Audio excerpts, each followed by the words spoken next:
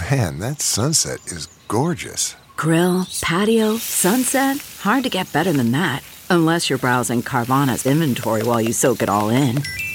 Oh, burger time. So sit back, get comfortable. Carvana's got thousands of cars under $20,000 just waiting for you. I could stay here forever. Carvana, where car buying meets comfort meets convenience. Download the app or visit Carvana.com today.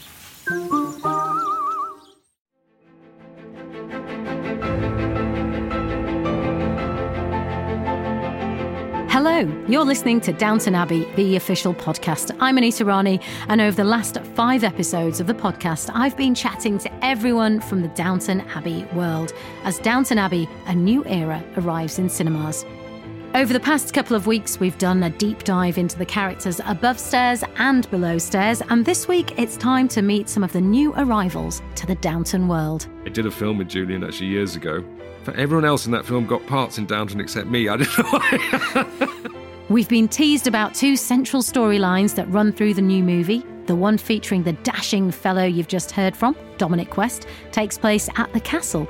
But the other is wrapped up in a mystery involving a trip to France. This is the first time the Crawleys and their entourage have gone abroad.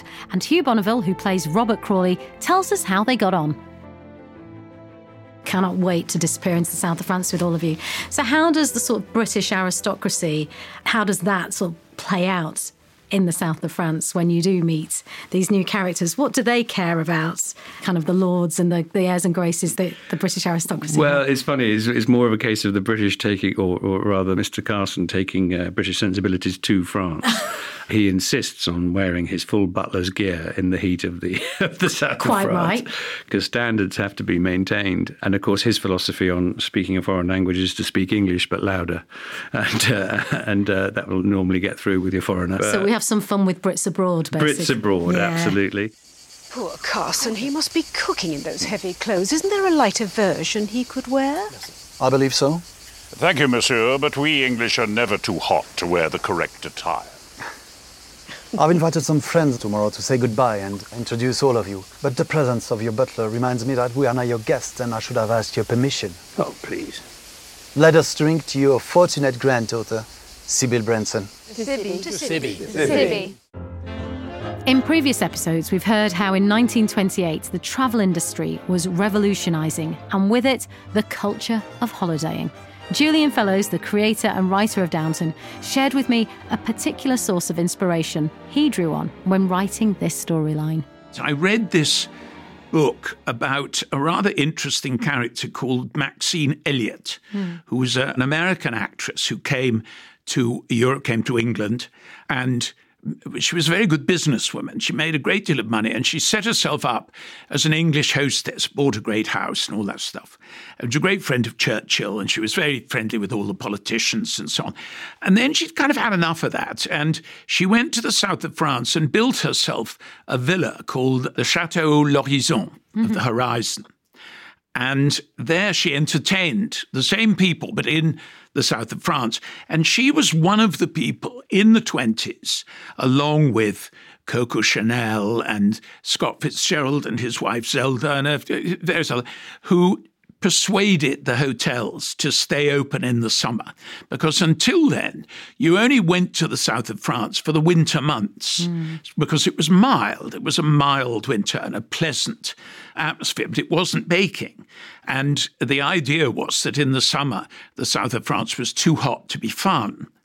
And of course, that wasn't really true. Once the 20s had got rid of corsets and various other limits on women's clothing, then being very hot in loose clothes, which you could wear easily and run around, suddenly became much more appealing. And so you have this waking up of the south of France as a summer resort and a reinvention of itself, which by the 30s, 40s, 50s had become standard. And by the time I was a child in the 50s, you went to the south of France in the summer. I mean, that was just when you went.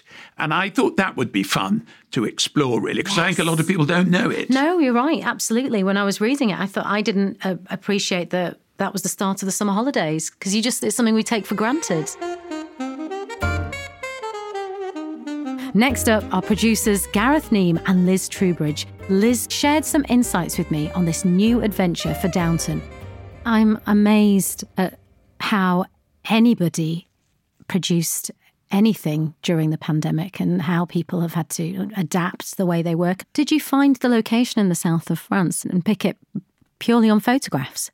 The extraordinary thing is that myself, the designer and the location manager were the three people who got to France in July of 2020. And we went and looked around the 5 villas that our French producing company had found for us. And we walked into this one and said, that's the one. It was the first one we saw. Wow. And it had everything we wanted. We wanted a lovely driveway that it would just reveal the house. And then it was so beautiful, the place. And then you have this staggering view over the Med. So it was hard to beat. And a beautiful swimming pool. So as the producer then, do you get to decide where you're based? And did you go and spend time in the south of France when they were shooting there? Definitely did. Yeah, good. I'm so glad you said that, Liz. Crazy? I know. Surely that's the whole point now. You are one of the bosses. You can go to the south of France. Of course I went to the south of France. Well, I'm on set every day anyway, so it's part of what I do. I'd love to ask you a bit about the attention to detail, because we know there's so much attention to detail in how everybody would behave, because there were so many strict rules and regulations about what people do and what footmen do. Very ordered life. But what about getting everything accurate on screen? So in terms of making the set spot on. And with this new film, you're bringing in Hollywood, and presumably you've got cameras and equipment. And how did you go about sourcing all of that and making sure that everything was as it would have been? First of all, we had a great film advisor called Lorraine Porter. She was fantastic to advise us, and the art department liaised with her. And of course, things that I certainly hadn't thought about, like the camera, once they move from silent movies, because they made a racket, those old cameras, and then they would be put in a box, like a padded cell, so that you couldn't hear the noise of the camera. And the fact that when they were recording sound, they did all the sound effects at the same time. So, we have a roulette table, and there is a couple of little men throwing balls into an actual roulette table. That's brilliant. Yeah, so will we see all of that? Yeah. So that must have been brilliant for all of you to be telling the story of the history of your craft. It was. But, can you imagine, in the dining room, we had a big scene around the dining room table in Downton. So we had our crew, our cast, and then we had the guest cast and the people playing the film crew in this. So, and we're in a pandemic, so again, people were masked, and then till the very last minute. But do you know what? We didn't lose one day of filming. Well done. That's amazing. It was well That's done, incredible. the COVID team. Yeah. Well, all of you. We need to talk about the new cast. Yep. Because this new storyline, I am very lucky because I am one of the few people who has actually read the script. And I loved it. Great. For me, this film is just so perfectly self-contained. So much happens. It's so exciting. And just reading the script, I wanted to be in all the locations. Definitely wanted to be in the south of France. Yeah. But it's a very interesting thing that you've done, once again, by bringing in new people to Downton. You are highlighting so much. And this time it's Hollywood that's descending. Yep. What's that going to do to Downton? We have to be very careful with this because we've got, nobody in their right mind sets out to do a feature film with the size of cast we have. But, one of Julian's great strengths is that he interweaves storylines so that everyone has something satisfying to do. And so you can't introduce that many more characters because it's just ridiculous. Nobody has, you don't have enough screen time because you don't want to be longer than 2 hours, really. So we had 3 main guest cast, 3 in the silent movie and then 2 in France. And did you know you wanted to get Dominic West to be in it? Or is there a list of names? How does it work? Jill Trevellick, our casting director, is a legend and knows Downton so well. And, you know, her task is to bring people in who've got a certain level of experience, and certain people, particularly of that calibre, they stand out. And Dominic is an obvious candidate for that part. I mean, he has a castle. He has a castle. Yeah. He does look, and he was so charming.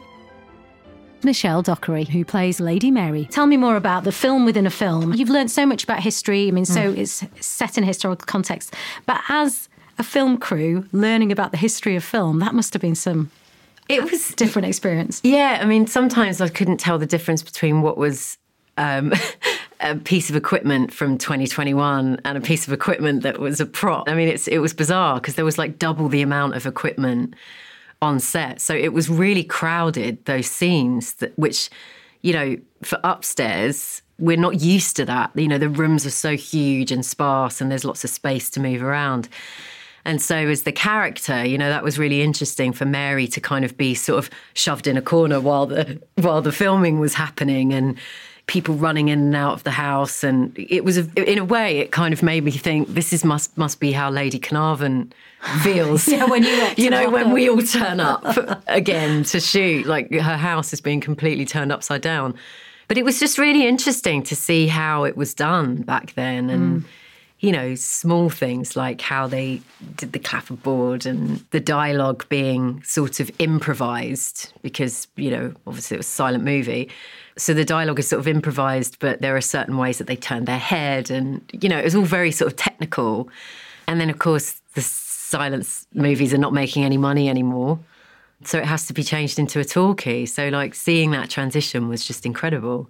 And we won't reveal what that means for you because you're overseeing it, but something else happens. I'm not going to give it away. But what's interesting is them arriving. It kind of highlights the class system changing within Britain, that you have the aristocracy, but here you have Hollywood superstars that come in, and there's actors and actresses who've worked their way up from nothing to be served by your servants. Absolutely, yeah. But also they don't care. Like, I love that Myrna just has no airs and she doesn't care, for she's the Hollywood star. So she comes in and she barely acknowledges Lord Grantham and Cora. And so everybody's sort of taken aback. Like, we've never been sort of treated in that way before, but she doesn't care because she's a Hollywood star. You know, she's Queen Bee.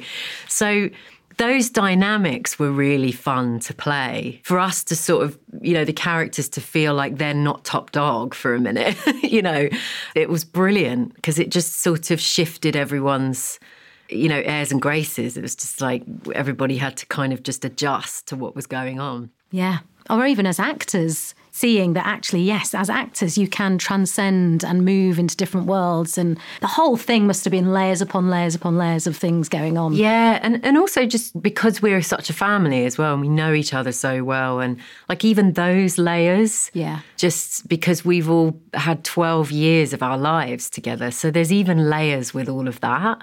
It's amazing. I mean, it's such every time it's got a different flavour to it. Like, I loved working with the new actors, Hugh Garnsey and Laura Haddock, Dominic West. I mean, it was really fun. And for me, quite, because I wasn't with the family, you know, Mary doesn't go to France. So Mary's having to run things at the house with a bunch of, you know, all these new people. So you mean Mary's left at the house with another hot bloke? When has that happened before? It never happens. I spoke to the amazing Jill Trevellick, who's the casting director on Downton.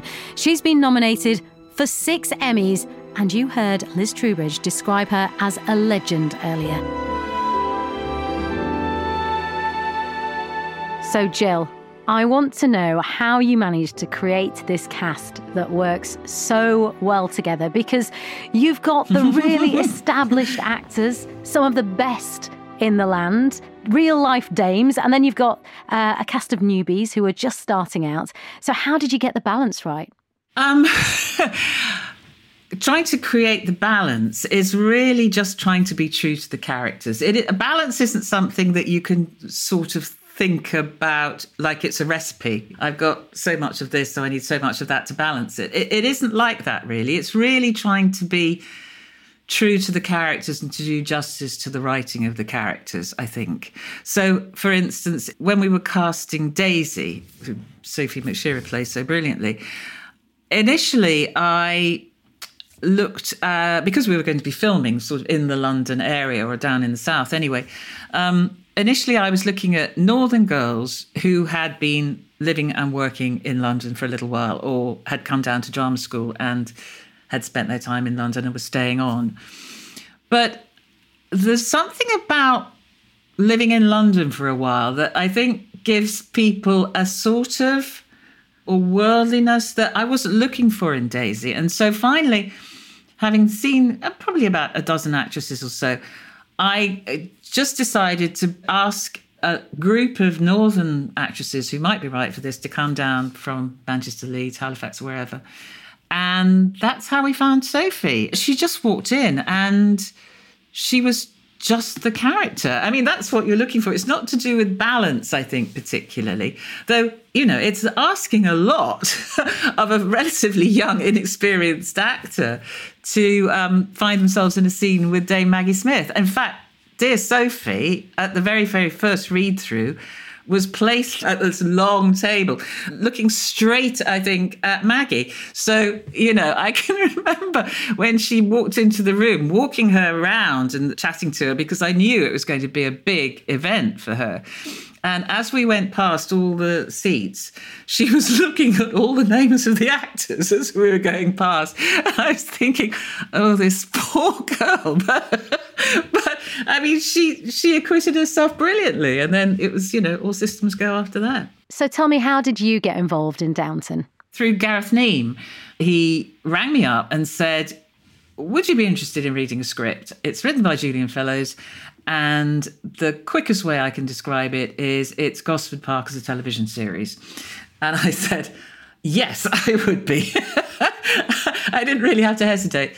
And it was a brilliant script because not only did you discover who all these people were, but you knew all their relationships as well. It was fantastically structured. And I remember ringing Gareth back, having read it, and saying, if you get the casting of this right, Gareth, this is going to be a huge hit.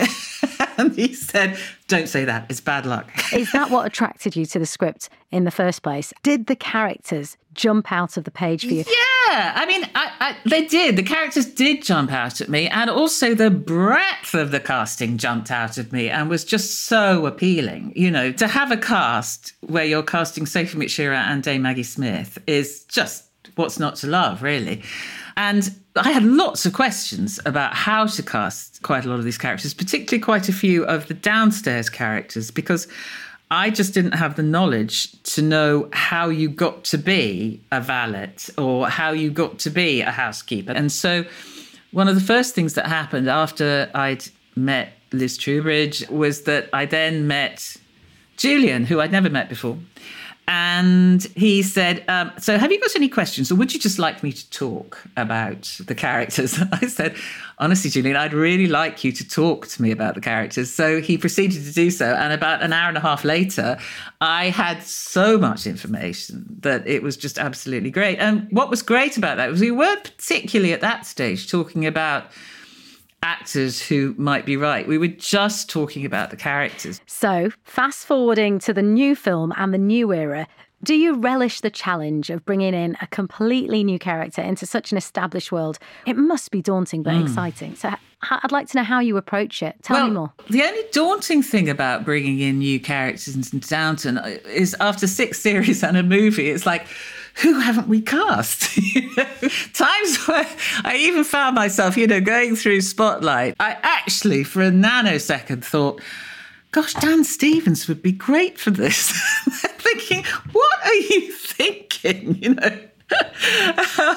And actually, I think the reason, in a way, though, having said that, I think the reason, in a way, that Hugh Dancy is so great in the new film is that there is something of that Dan Stevens-ish gentleman, British, handsome, charming, thing about him. And so I was on the right lines. But It's lovely bringing new characters in and seeing how the established characters react to them. And I think it's lovely for the cast as well to have new people to play off. You know, that's really exciting. And it's very often it's people that in other worlds they've worked with, or some of them have worked with. I'd love you to tell me a bit about how you cast for the French side of the project. How did you go about bringing in French actors? Well, we had to find an actress who could sort of match up to, if that's possible, match up to Dame Maggie in terms of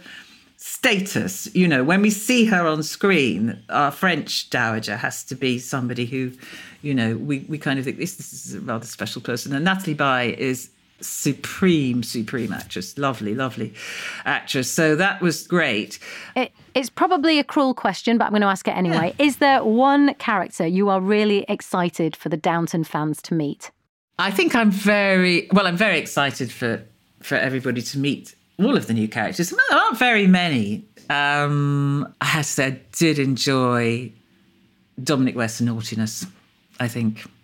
I think he's a great character, our new guy. I'm not allowed to say too much about it, am I? And that whole storyline, which Laura Haddock's also involved in, is terrific. Jill, thank you so much. You're very welcome. I will be sending you my self-tape through the post. Mm-hmm. And here he is. You may know him from his many appearances in film and TV shows such as The Wire and The Affair. This is to be his Downton Abbey debut. So let's hear from Dominic West about what it's been like stepping into this new world. Dominic West, part of the Downton family, or the phenomenon, I should say. That excites me. Yeah, well, it really excited me. I don't know what took them so long to get me involved. What did take them so long? They'd had every other posh actor in England. Was it an instant yes? Pretty much, yes. Yes, it was, yeah. I think I was in lockdown at the time, so once we worked out how to get out of lockdown, it was. Especially when I discovered we were filming at Highclere and I was going to be fully in the whole Downton experience. I leapt at the idea, yeah. What was the casting process? Is it just a phone call? Do you have to come and read the script to see how you work? Did they know what character you were going to play? They did. Simon rang me, who I'd met once before. I was out of the country at the time, so he offered it to me, which was very sweet of him. And obviously it had been cleared with Julian, who I've known for some years. And I did a film with Julian actually years ago, before Downton, and everyone else in that film got parts in Downton except me. I don't know why.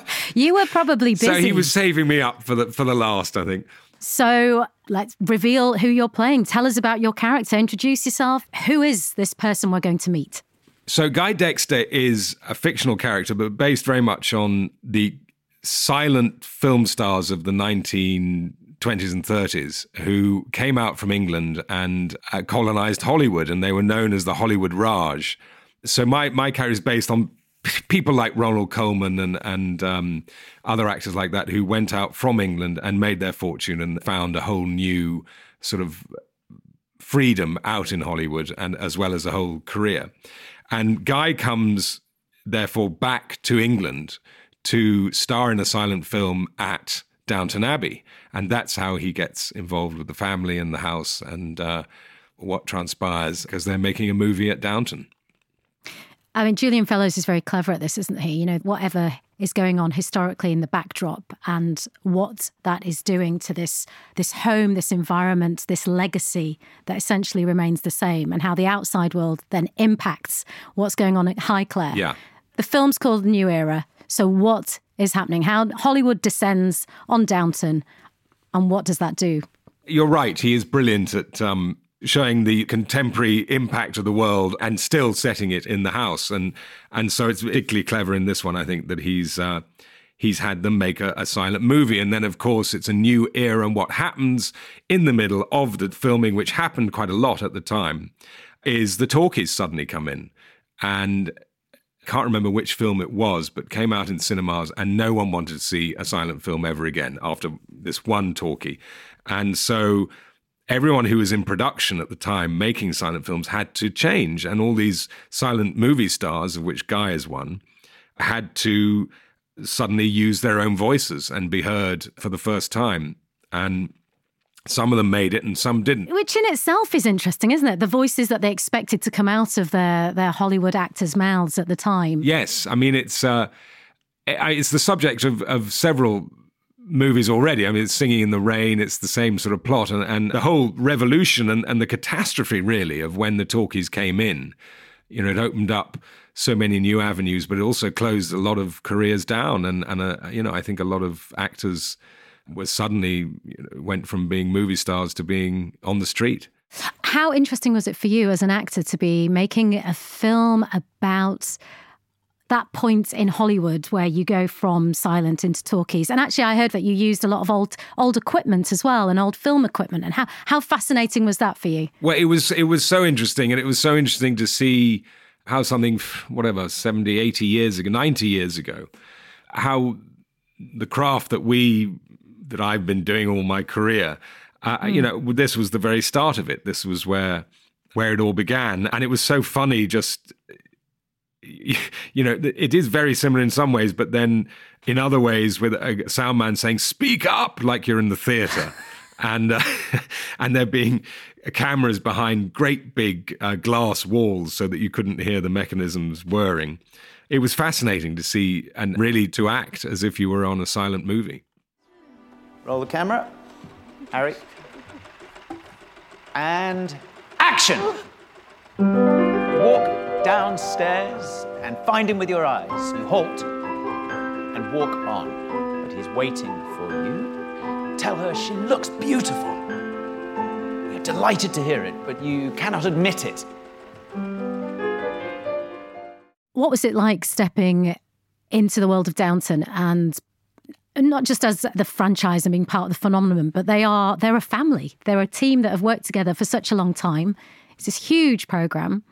Were you welcomed with open arms, Dominic? I was, yes. They were very kind to me. I was very nervous, and they... Were you? Yeah. Do you get nervous? Well, I didn't think I did, but it's very daunting coming onto a show that's been going for so long and that is such a huge phenomenon, such a success. And you're used to seeing all these people together on screen, and suddenly you see them in front of you in the room. And I was absolutely terrified. I think I fluffed most of my early lines on the first scenes we shot, and they were all very sweet about it. I feel like that's probably quite relaxing if Dominic West is on set and fluffs his lines up. That probably lets everyone breathe a sigh of relief. Oh, well, I think they're all fairly relaxed. They've been doing it for so long. But it was amazing. I'd never been to Highclere before, and we came over if you ever go there, you go up the drive and you come over the brow of the hill, and there it is. It's like some, Disney castle, and you can't quite believe that it's real because it's such an extraordinary sort of outline against the horizon. And so that was the first sort of intake of breath, and then meeting all the cast. And then I had a whole day or two even with Maggie Smith. I was sitting next to her at that famous dining table, chatting away to her. And, she's the funniest woman alive. And it was so funny sitting there.